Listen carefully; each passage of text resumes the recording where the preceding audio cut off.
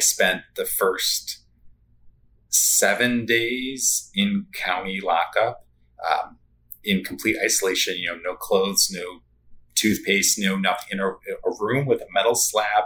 I couldn't have a mattress, lights on 24 hours a day, because I just had a complete emotional breakdown, right? And was just completely a mess. They were afraid that I would harm myself. So when I finally came out of there and back, and I realized, I'm not getting out of here, it forced me to really sit down and recognize how much damage I was doing to myself. Nobody else was doing this to me. This was nobody else's doing.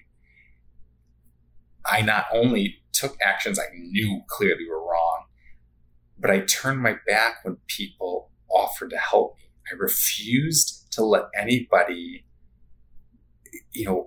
guide me and say that, hey, you know what? It's okay that you can't do this on your own. It doesn't impact anyone's view of you but you. You are the only one holding yourself back.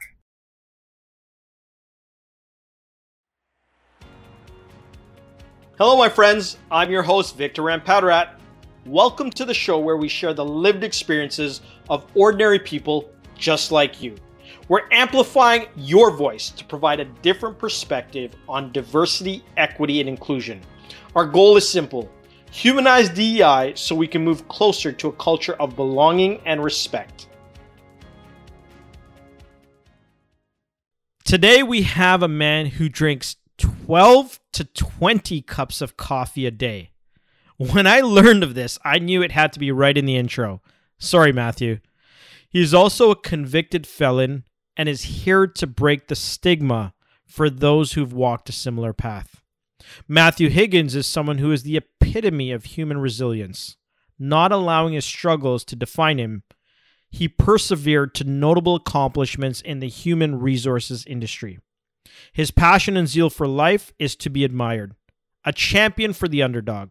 He doesn't forget his humble beginnings and brings that into his work every single day. I can't wait for the world to hear his truth. Welcome to the show, my man. How's it going today? I am so excited to be here. I'm a big fan of yours and a big fan of your story as well. So this is super exciting for me to be able to participate in this. I'm very excited. Amazing. Thank you so much for coming. And as we normally do here, we like to dive right in because we want to be conscious of your time as well as our guest. So let's talk about growing up. I mean, you grew up in Chicago. How would you describe growing up in Chicago, that area, and sort of what it was like, with your challenges getting into the life and education and some of those pieces? Yeah, so it's really great. So there's some awesome things about growing up in Chicagoland. So the one really positive thing is I grew up in a very, very diverse neighborhood, which is fantastic because, I got to meet all sorts of great people growing up. One of the cool things is actually in my grade school, in first grade, we were required to take conversational Spanish. It was just a requirement because we had such a heavy population of individuals who spoke solely Spanish or predominantly Spanish. So we all got the bonus of being able to learn at an early age, which is really fantastic, especially growing up in an area around there. A lot of the things, right? So this is a different time, growing up in we're looking at the early mid 80s. Crime was still a little bit on the heavier side where I grew up, right? There was a lot of gang activity involved. We learned at an early age. There was the requirements in school, you can't wear certain colors together. You can't, have certain things on you. So we learned some of those things really early on, and you just learn how to adapt from there. The Midwest in general. So if you've never been to the Midwest, it's a whole different world. And I kind of isolate the city of Chicago for a reason. I'll get to that in a moment. But so the Midwest, you hear please and thank you from everybody.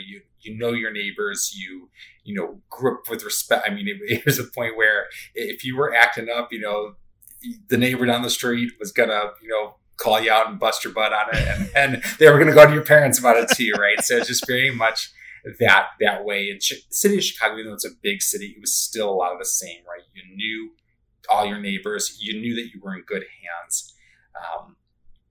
So moving forward in there, I was at a very young age.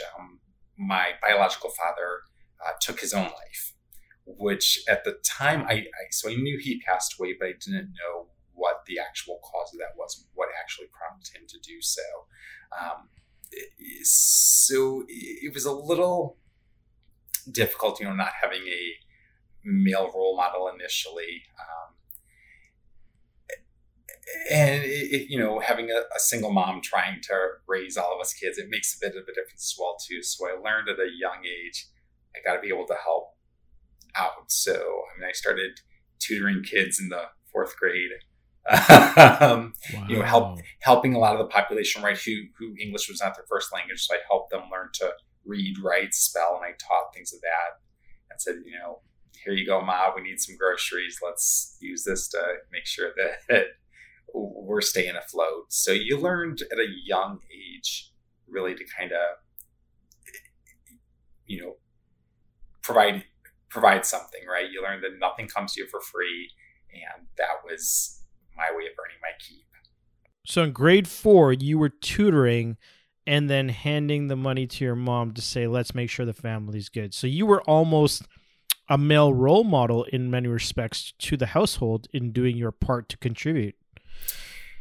Wow. Well, I didn't know any other way, right? That was all I knew. That was how it had to be. So there was another option. Fast forward a little bit. So you're doing that. You seem to me, it's funny because it sounded a little bit like you were talking about Canada where I grew up, because it was very similar in the neighborhood where you had that diversity. Someone would come out and beat your butt and tell your parents that they did this because of this reason. But fast forward a little bit, you got from sort of being that, I would say, model citizen. You're helping, you're tutoring, you're helping the family, and then something happens. What happens? Yeah, so as I start to get a little bit older, right, my mom wound up remarrying when I was in 8th grade. The guy who she chose to marry was not the ideal, right? So he had a lot of drug abuse issues, alcohol abuse issues, very violent. So I made the decision that I was going to get out of there as quick as I could. I got a job at a restaurant working for fantastic people. I cannot stress enough how amazing. I was very blessed. The first job I took with this restaurant was a little family-owned diner. They took me under their wing. They kind of knew my situation. I was working full-time all through high school. 6 days a week, every night after school, all day Saturdays and Sundays. They knew that I needed to get in my situation. So, but however, the reality is, right, a kid at 15, 16, to have that kind of cash flow coming in opens up a different set of problems, right? So on the one hand, yeah, it's really exciting. You learn to be responsible. You learn how to be self-sufficient. I was paying for my own place at 17. I bought a car at 16. I learned how to do that stuff because I had no other option. However, a kid at that age isn't really equipped to deal with what comes with having this kind of cash inflow. And unfortunately, I was not ready to take on the full amount of responsibility of it. So I got very heavily involved in a lot of things that I'm not super proud of, right? Without getting into too much graphic detail. Right. I started doing some things that were really stupid. The other issue that I had is, probably even before high school, but really in high school is when I began to understand it. I knew that I was probably gay, which, we're talking, this is the mid 90s where it's still not something that people talk openly about. High school was a pretty miserable time for me. I had no intention on finishing at all. That was just not on the cards for me. And it was only because of my boss at my job who said, your name will not be on the schedule if you don't get your ass a diploma, right? So, really? So he sort of like triggered you to say, listen, you got to make sure you finish here or else you don't have a job here. Absolutely. Yeah. They were, that family they were my saving grace. And they said, no, we know that you've got potential. You are not going to drop out. You will stop giving you hours if that's the case. Because my intent was, I'm going to work even more. I'm going to be able to open my, and they said, no. So there was, I don't want to sound like all these odds stacked against me. I had this phenomenal support system in my employer. But anyhow, so moving back into this piece, right, having that struggle of knowing that I've got to harbor this other secret because I'd been just bullied and relentlessly for, being called names, which I obviously can't say some on the air here, but you can imagine some of the things I was called by the kids because they knew, and I just wasn't coming to terms with it. Once I did at the age of 18, unfortunately, I went down a path that a lot of young men, a lot of, young homosexual men go down, which is a lot of promiscuity, a lot of partying, deciding to, get a place in the city and really get into a lot of unfortunate things. I was not sleeping, not eating, nothing mattered to me other than partying and sex, right? That was what took over my life. Got me into some trouble at an early age. The good news is at that time I was able to bounce back. Luckily I still had this job that was paying my bills. At that point in time, it was just, minor little things. But I knew I probably had to do something to stabilize myself, get a little more in line with where I'm at, because once I came to terms with this is my identity, unfortunately, at that point in time in the world, there really wasn't a whole lot of resources available to you. And you kind of connected to people based on sex. I mean, that was the one thing you knew you had in common with others at that point in time. So that was kind of what drew you into that world. Wow. It really skewed my priorities tremendously. So you've come out of this sort of time in your life where you are, for lack of a better term, lost with direction, right? You've got this cash coming in. You're not feeling welcomed at school. You're independent. You've got this wonderful support system in this family diner, and life is kind of ebb and flow, right? Like there's some good things, there's some not so good things. And then what happens next? Like what is the next big break for you? So that came the start, the first of many downfalls. Happened at age 19. I made the decision that, I was tired of being told what I needed to do. I left that job knowing that was probably the one solid piece that I had in my life. But I made the decision to leave there because I thought I wanted to do more. Unfortunately, that led to giving me more free time to just get into the party scene.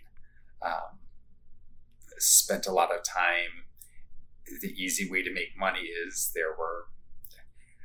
I don't know how I'll say it right. I mean, I would provide services to men. It was easy money. The offers were there.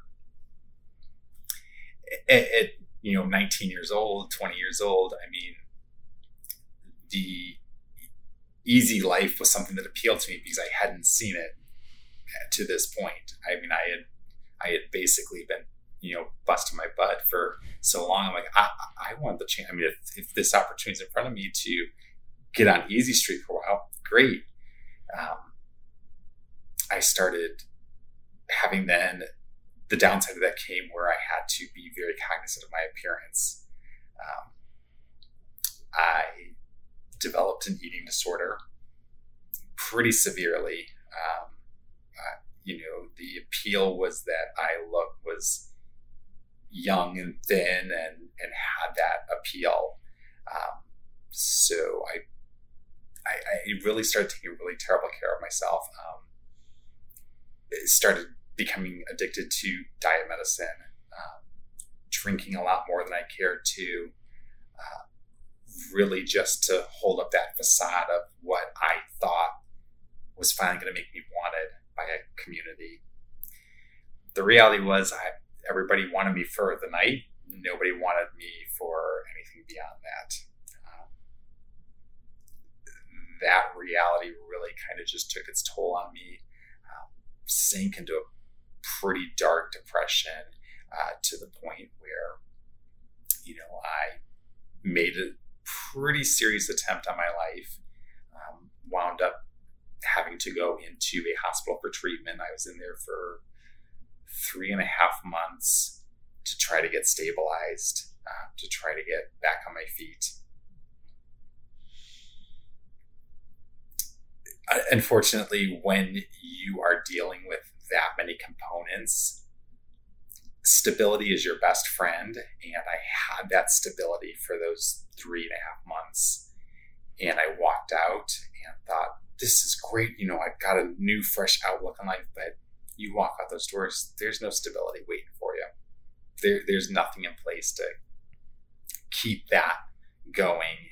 And so I fell back to what I knew, which was, turning back to the streets.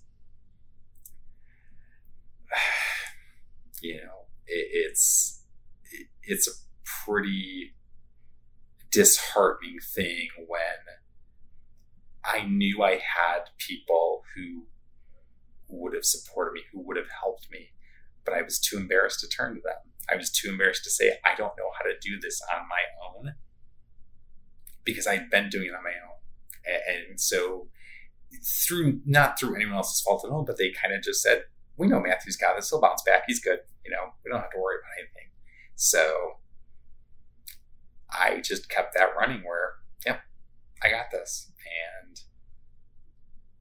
And I definitely did not. I mean, and it, when you're telling me this, I'm feeling the emotion because I didn't know any of this. I only knew the smiling individual that I spoke to the first time. And in my heart, I'm like, I did not even know that someone who could smile so brightly, have such a happiness and a zeal. And, you talk about being a champion for the underdog, but not realizing what that entails, why that is. How did it make you feel when you realized, you thought you had it all together, but you realized you didn't? So it's interesting that you said, you kind of feel that a little bit, because I had the exact opposite problem. I didn't feel anything. I had learned to just shut everything off. I could almost, I don't know how much you know about this, and I've never personally, but there are people who talk about how they can almost remove themselves from their body and kind of watch what's going on. That's what I felt. I felt like this is, and I even named my alter ego as Jason. Jason was the one who was out doing these things. Jason was the one who was out performing these acts, doing all these things. So it was me just watching him fall apart. I was still stable. I was still good. There was nothing going on. I could completely separate that piece of me with the piece that, was presenting himself in front of other people every single day. And I was able to keep those two things at bay. I'll tell you what scared me more than anything was how good, or not how good, how easy it was for me to lie to people. How easy it was for me to tell people that everything is good. Here's what I'm doing. Here's what's going on. And nobody questioned it. Nobody questioned it because I could put on this, charming smile and let people know, everything, and just be so happy-go-lucky and just compartmentalize that other piece of me. Nobody ever saw it. Unbelievable. I mean, for me, because I can't fathom, this is shock. It's really, this is shocking to me because I did not know any of this. I mean, and you are our first homosexual guest on the show, and I want to thank you for being so open and honest and just very vulnerable in this conversation. What was the experience like coming out? Because I've heard the community, the LGBTQ plus community, has a really difficult time when having to share this with loved ones, with people at work. There's that psychological safety piece. What was that experience for you? So, so it was really twofold, right? So, and again, I have to reiterate, this was 25 years ago. So there was a lot more hesitancy because I didn't know anyone else who was gay at that point. Trying to come up, I didn't know. And the few people who I had met were basically to hook up with because I wanted to explore that without anybody else knowing. So going back to the family restaurant that I worked for, this just goes back another reason why they were so great. And this was well after the fact. Me coming out, there was difficult, and finally my boss, who she was one of the seven owned, there were 7 kids who owned the restaurant, and she kind of oversaw the servers. And so I mentioned something to her, pretty casually. She said, Matthew, I don't know what you're thinking, because the reality is I knew you were gay the whole time. Why do you think I made you a waiter here? And she kind of joked, she said, I've never met a gay guy who's not a good waiter. And it just really kind of reiterated the fact that, that's exactly it. I mean, I've got wonderful people who had my back. So I was beating myself up more with that piece of it. Again, the whole not going to people who really had my back all along. In terms of, because high school people had bullied me so badly about it before I ever said anything, before I even really came to terms with it, I probably beat myself up more than anybody else. I was very blessed. My ma and her family are pretty liberal in their views. And same thing, my ma and I lived 1,000 miles away from each other. After I moved out, she moved to Colorado with her then husband at the time. And so I was talking to her on the phone one day, and I said to her, I said, Ma, I went on a date with someone, I think we kind of hit it off. And she said to me, and I'll never forget this, she said, what's his name? And I just knew, and I just said, and she said, Matthew, I've always known. She said, we've all known, all your aunts, uncles, your sisters, your grandparent, right? Everybody's known, but I couldn't wrap my head around that. My mom's family, again, and still to this day, they're all super supportive of it. They've met my husband. They absolutely love him. But I was so hard on myself that I couldn't fathom this, because again, I didn't have any, I didn't have any reference. I didn't have a point of reference. I didn't know anybody else who'd been in this situation. And the few stories you'd heard on the news were all horror stories. This was something that, one of the big national newses here in the States we hit was the case of Matthew Shepard out in Wyoming. And this was in, the mid to late 90s. Someone who was brutally and publicly attacked and killed for, coming out. And it made national news. And I just thought, I've seen how people treat me to this point. I never want to say anything about that. A lot of people don't have the luxury that I had, where I had people in my corner. And I know that's not the case most of the time. All I can say to somebody is get right with yourself. Once you accept that within yourself, you'll have a clearer picture on who you can discuss with, who you don't want to discuss with, if you choose to discuss it at all. Because ultimately, once you're honest with yourself, you'll be honest with yourself about how you want to tackle that with anybody else. And, my motto typically has been, unless you're interested in dating me, what does it matter to you who I'm dating? That's usually my view on this. So. Listen, thank you. I'm going to thank you. I can't thank you enough, because I am learning, for me, so much today about what it's like to live that. So, Matthew, I don't mean to switch gears here, because we were just digging into some very deep, and I learned a lot from that part of the conversation, because I do not know what it's like to have to go through that. And that's ultimately what we're trying to do, is provide other people's lived experiences to build that broader lens on diversity, equity, inclusion, and belonging. So thank you for being so vulnerable. But here's another thing. No formal education, ex-convict, that's like, 2 strikes when you're going out into the workaday world, right? Because people are typically asking for college or university education.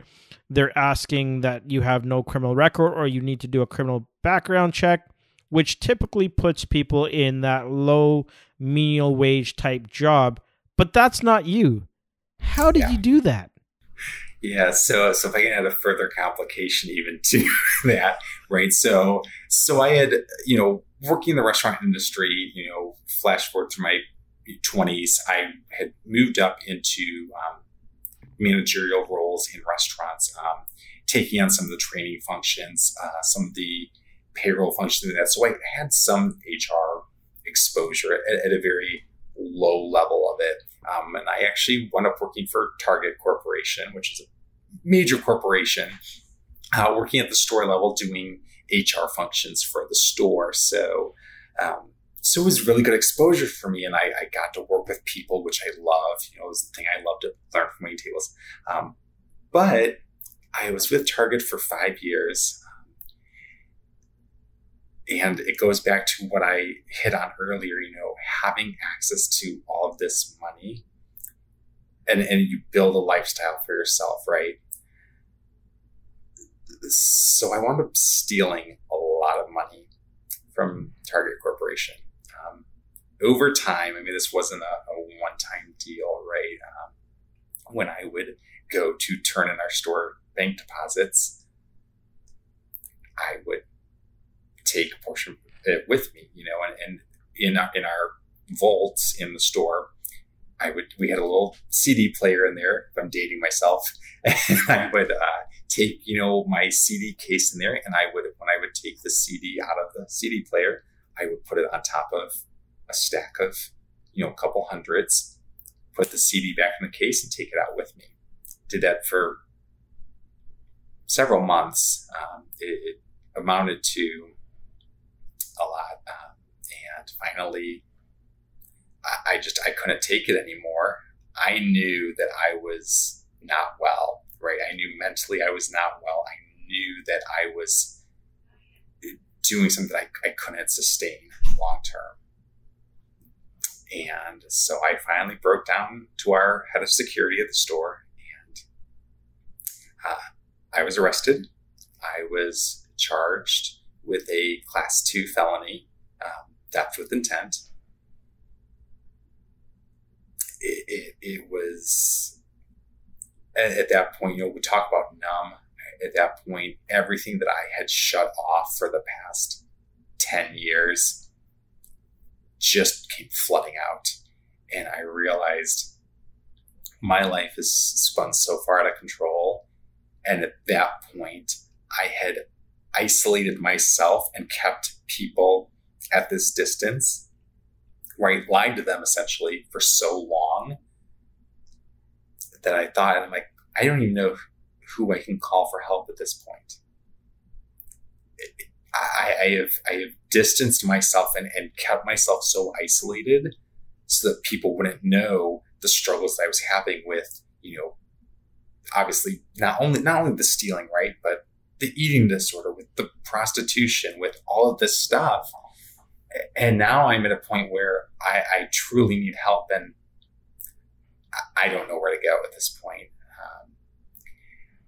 I talked to my ex, and he was the one person who I thought to call. I don't know why, but I did, and he did the best thing in the world for me. He refused to bail me out. And the reason I say, at the time, I was obviously just beyond upset and infuriated.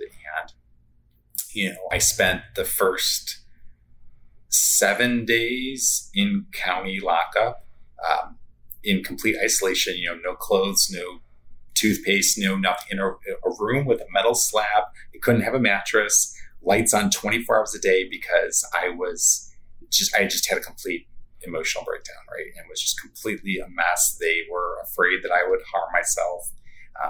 So when I finally came out of there and back and I realized, I'm not getting out of here,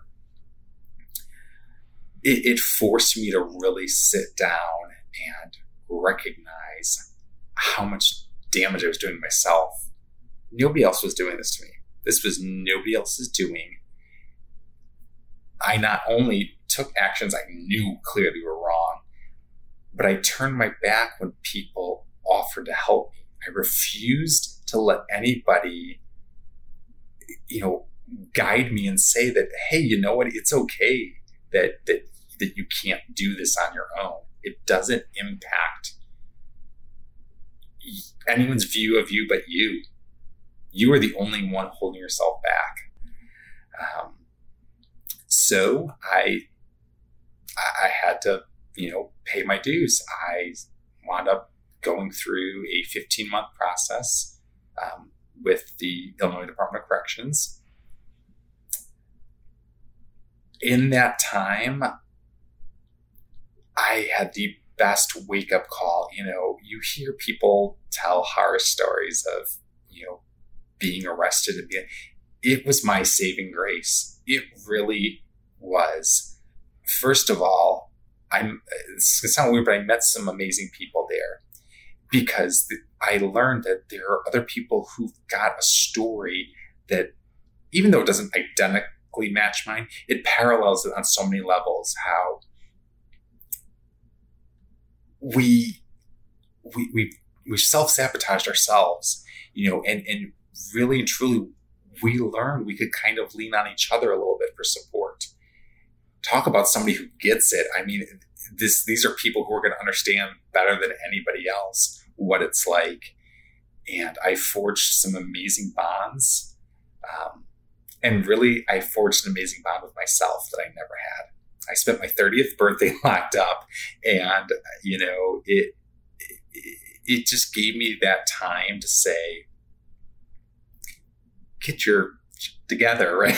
I mean, it's, it was basically that. And I'm very blessed again too, that when I was released, I wound up,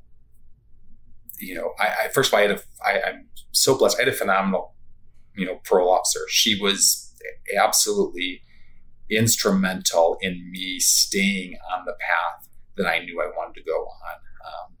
I wound up going back to the family-owned diner at 30 years old and waiting tables, tail between my legs, whatever they want to call it. But it gave me three things, right? It gave me stability, first of all. It gave me a sense of belonging. This was, with people who I knew me at my core and saw beyond what I saw. And it kind of reignited my fire to say, what am I doing with my life? I've been wasting so much time doing stuff that wasn't adding any value to my own well-being. So I worked hard. I wound up paying back every single dime I took. I paid back the entire restitution through, at times I actually worked 3 jobs at one point. Don't know when I slept, hence the 12 to 20 cups of coffee. Right. I mean, but the reality is that I said, this is my chance to finally start being an advocate for myself and start building a better life for me. And that's exactly what I did. It's really difficult to say that I've been my own worst enemy. It's a bitter pill to swallow, but the reality is I was. And that's not the case for everyone. I want to make that abundantly clear, as there are so many people who do advocate for themselves and they don't. I mentioned it a couple times. I was very blessed to have a couple of key pieces in my life that helped me tremendously. But for my own story, right, I was hurting myself more than anybody else. Well, and this is your truth, right? And that's why this is the show that you're on, because we are respecting everyone's opinion, and your truth is your truth. And it is so emotional for me to hear someone who, because we've shared together in person, some of my story, and to hear, like you said, those similarities of belonging and realizing the things that you needed to change and taking ownership and doing whatever it took to get yourself on the right path. And it wasn't always easy, but you didn't make any excuses, right? You got it done because you knew literally your life depended on it. Absolutely. And now you're a champion for the underdog. Tell me, why are you a champion for the underdog? Right. So I realized the thing that I want to do is help other people understand how much value they have. And one of the reasons that I got into this, because I never realized it myself. And human resources can be a very, right, I typically see one of two extremes in HR. They are very for the business, very policy driven, which, has its place, I agree, but it's often at the expense of the well-being of the people or the candidates, even not even the current employees, right? Past employees, potential employees. It's often at their expense. My goal was to make sure that people have that outlet, right? I mean, you spend a good chunk of your time in your workplace. That's just the reality. I was so blessed with my first company that I worked for. I couldn't ask for any better. My goal was to make sure that other people had that opportunity. And one of the key things I've done is I've worked in a couple of different roles that I've been with, where I've worked specifically with incarcerated individuals, helping them to secure employment, partnering with, transitional group homes, work release centers, partnering with them and saying, hey, you've got a, great workforce potential there. We'd love to tap into that. We'd love to give these folks a purpose, get them out of, being confined to this facility, have them come, have them, establish their independence while maintaining a routine, which is also very tremendously helpful. And the other piece too is, in my, outside of my current, full-time work, I've also worked with actual facilities, right? Actual prisons and actual, group transitional homes, staffing their folks, right? So making sure that we've got people in place, case managers, substance abuse counselors, things of that nature, who want to see their people succeed. That's really key too, right? I mean, it doesn't matter how much I want it. If they're surrounded by people who are setting them up to fail as well, that doesn't make anything any easier. So, this particular population, although I want to see that for everybody, I want to see everybody, thrive in the role they're in. And whether it's with your current company, whether it's a different role in your current company, because oftentimes that's another mistake. And I'm sorry, I'm going on a tangent here. No, go for it. Something else that I really champion for is people labeling an individual as a poor performer, as a problem employee, because they're in the wrong role.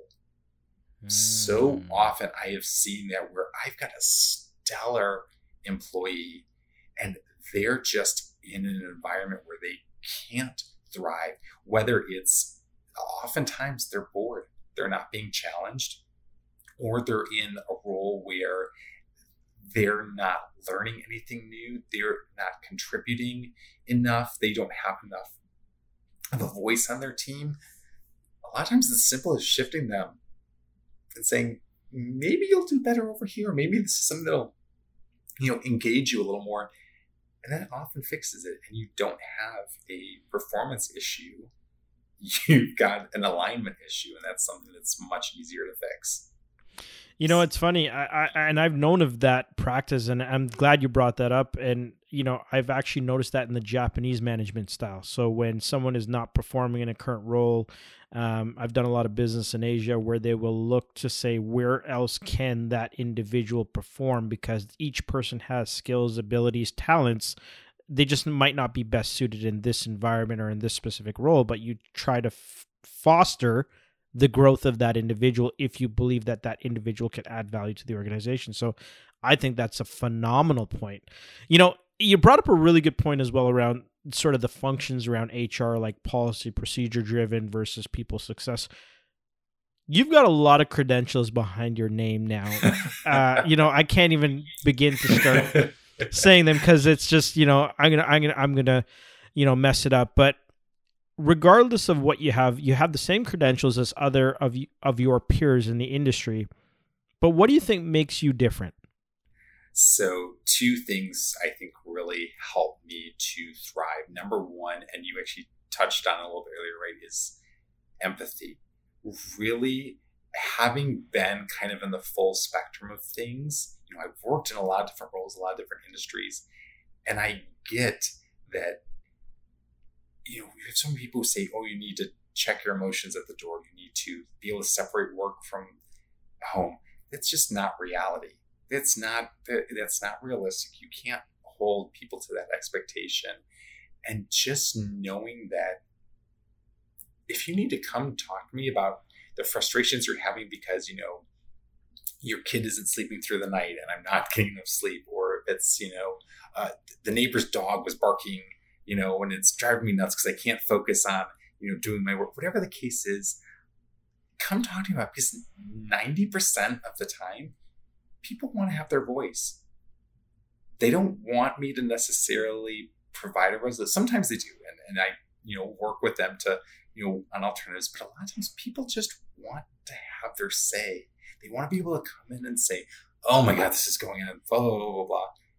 And they feel better. And they, a lot of times, are going to go back in and be able to dive right in and, be the all-star employee that I know they are already. That's a big key piece of it too. The other thing I strive really hard to do is to never let anybody not be 100% themselves. There's a little placard I have in my office, and it says, in fact, if I can reach it here. Sorry, 1 second. This is my motto that I live by every day, and this sits right, the first thing when you walk into my office, it sits right there. I want every single piece, color, hue of you to shine. And I don't ever want anyone to feel like they can't come in and be 100% themselves. It doesn't matter, because that's how we're going to alleviate anything that's going on, is if I'm talking myself to yourself. Because I hid who I was, and I separated that for so long that I was never able to resolve anything. So if I expect to be able to provide guidance, support, whatever it is, I need you to come as you, and I be me, and we're going to find a way to fix it, whatever the case is. That's powerful. That is so powerful. Do you believe that because of your lived experience, it's given you the ability to have that empathy and compassion for others? So that's a big piece of it, right? And a lot of it is because I didn't have it for so long. I was very self-absorbed, right? And there's a difference between being selfish and self-absorbed. The nature of my work, I couldn't really afford to be selfish, but I was very self-absorbed. I never saw how what I did, said, thought impacted anybody else. I thought my thoughts, this is it. They don't go beyond here. And it's not the case. People are impacted by who you are simply because you are who you are. You're there in that moment. They're there. They're impacted. No matter how minimal it is, no matter how positive, negative, whatever it is, there's always going to be an impact with every interaction you have. And just being cognizant of that helps you to kind of get a little bit more of where other people might be coming from. Even though I'm never going to be able to fully understand, right? There's no way I can understand because no two people have exactly the same experience. But if I can gauge at least a little bit of where you're coming from, the emotional side of it, it's going to make a more impactful solution at the end of the day. That's amazing. And what is your work currently? Like, what are you working on currently within your human resources roles? Yeah, so I currently work in the medical transport space, but I work so my title, this title I always laugh at. It's human resources generalist, right? What does that mean? Well, I wish I could tell you. It means we do a little bit of everything, right? So I work with, I work pretty heavily in the recruiting space. So I work a lot with bringing on talent, onboarding as well, to making sure that people have a smooth transition in. Employee relations, I try to spend a lot of time actually talking to people and not about work. I'll go up to them and just chat to them about things because it keeps them engaged. Obviously the world we're in now, employee engagement is a lot difficult, and I'm very blessed that I, come into an office. I'm one of those strange people. I hate working from home. I like to be in office because I like the interaction. I like to be able to see people and have conversations with them. I get it. Most people look at me like I'm nuts too, but I love it. I couldn't imagine working from home on a long-term basis. It just does not sit well with me. But at the end of the day, still, my goal here is to just make sure that everybody knows I'm at your disposal, right? I'm the human part of human resources. That's what I'm here for. The human part of human resources. I love that. And you know what's funny? I actually have had the opportunity to meet many people in the recruiting space over my time being in business. And the ones that stick out the most for me are the ones that bring that human factor, that make people feel like they're humans, right? And, I always ask this question. I'm really interested in getting your answer. How do you think as a society we can move closer to a culture of belonging and respect? So it's two big pieces that I think, as a society, we really struggle with, right? The first one is honest communication. And part of that alludes back to what I indicated about myself that I struggle with, is being completely, having a full understanding of who we are as an individual. Until we grasp our authentic self, we can't present it accurately to other people. And on the flip side, until those folks understand their authentic self, they're not going to grasp who you are, even if you're putting 100% you out there. So really taking the time to engage with yourself. Self-awareness is key to that. And the other piece is really acknowledging that some people aren't worth your time, right? Your own well-being outweighs the need to placate others. And if you can be okay with just saying, I'm going to pass on this interaction, I'm going to pass on this connection, that's okay. It has no bearing on your likability, it has no bearing on your, collaborative skills, there's no bearing on your ability to be a team player, none of that. None of that. It has to do with you understanding self-preservation and understanding that we're not all going to, sing Kumbaya in a big circle and see eye to eye and everything. That's what makes, Cider so great is, I use this as a stupid example, but it serves a purpose, right? I'm left-handed. I'm a complete lefty. I cannot do, and this is here for symmetry and decoration. I tell everybody, right? I can't do anything right-handed. And I think, I could sit here and grumble about how people don't understand, I move my mouse to the left side of my computer. And if, someone from IT has to come in and work on something like the reality is, am I going to let that faze me? Am I going to really sit here and say, oh, they just don't understand my point of view? No, I'm going to say, all right, well, if you don't, okay, great. It's not going to change at the core that I'm left-handed. And that's just the reality. Nothing you think, say, do, feel about that will change that fact. That is just a fact.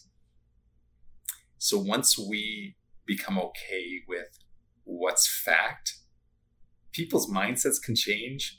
Who we are at the core doesn't. And just learning to say, I'm okay with me, whether you are or not.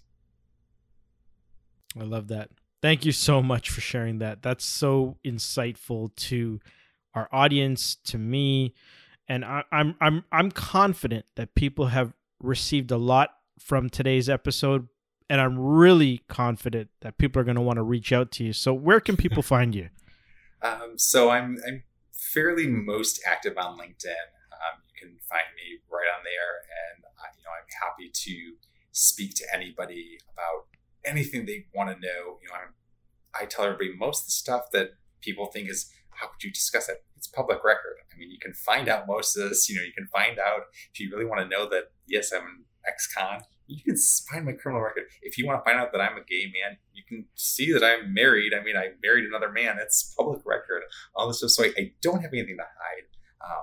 I also work, I'm a certified professional resume writer, and I work specifically with entry-level folks or folks who are transitioning or who come from a background like mine where, they've got some things that they think might be holding them back. I work with them. I don't charge to review and guide you on paths because, I know what it's like. I get that struggle. So feel free, to reach out to me if you have a question about that. I'm happy to take a look and see what I can do for you as well. You're a good man.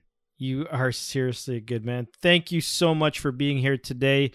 I feel blessed to be here in your presence and to have connected with you on LinkedIn and just really shared this conversation with you because it has meant so much to me. So there you have it, folks. The truth according to Matthew Higgins. Thank you for being on the show, my friend. It's a blessing to be around you as well. Likewise, everything you said, back at you, sir. Thank you very much. Thank you so much for listening. Our show is sponsored by Discourse. We build belonging into the DNA of DEI. You can visit us on the web at discourseagency.com or check out our YouTube channel, Discourse Agency. Make sure you hit that subscribe button, leave a review, drop a comment, and most importantly, share it with a fellow human. Thank you so much for your support. And remember, your truth is your experience. Bye for now.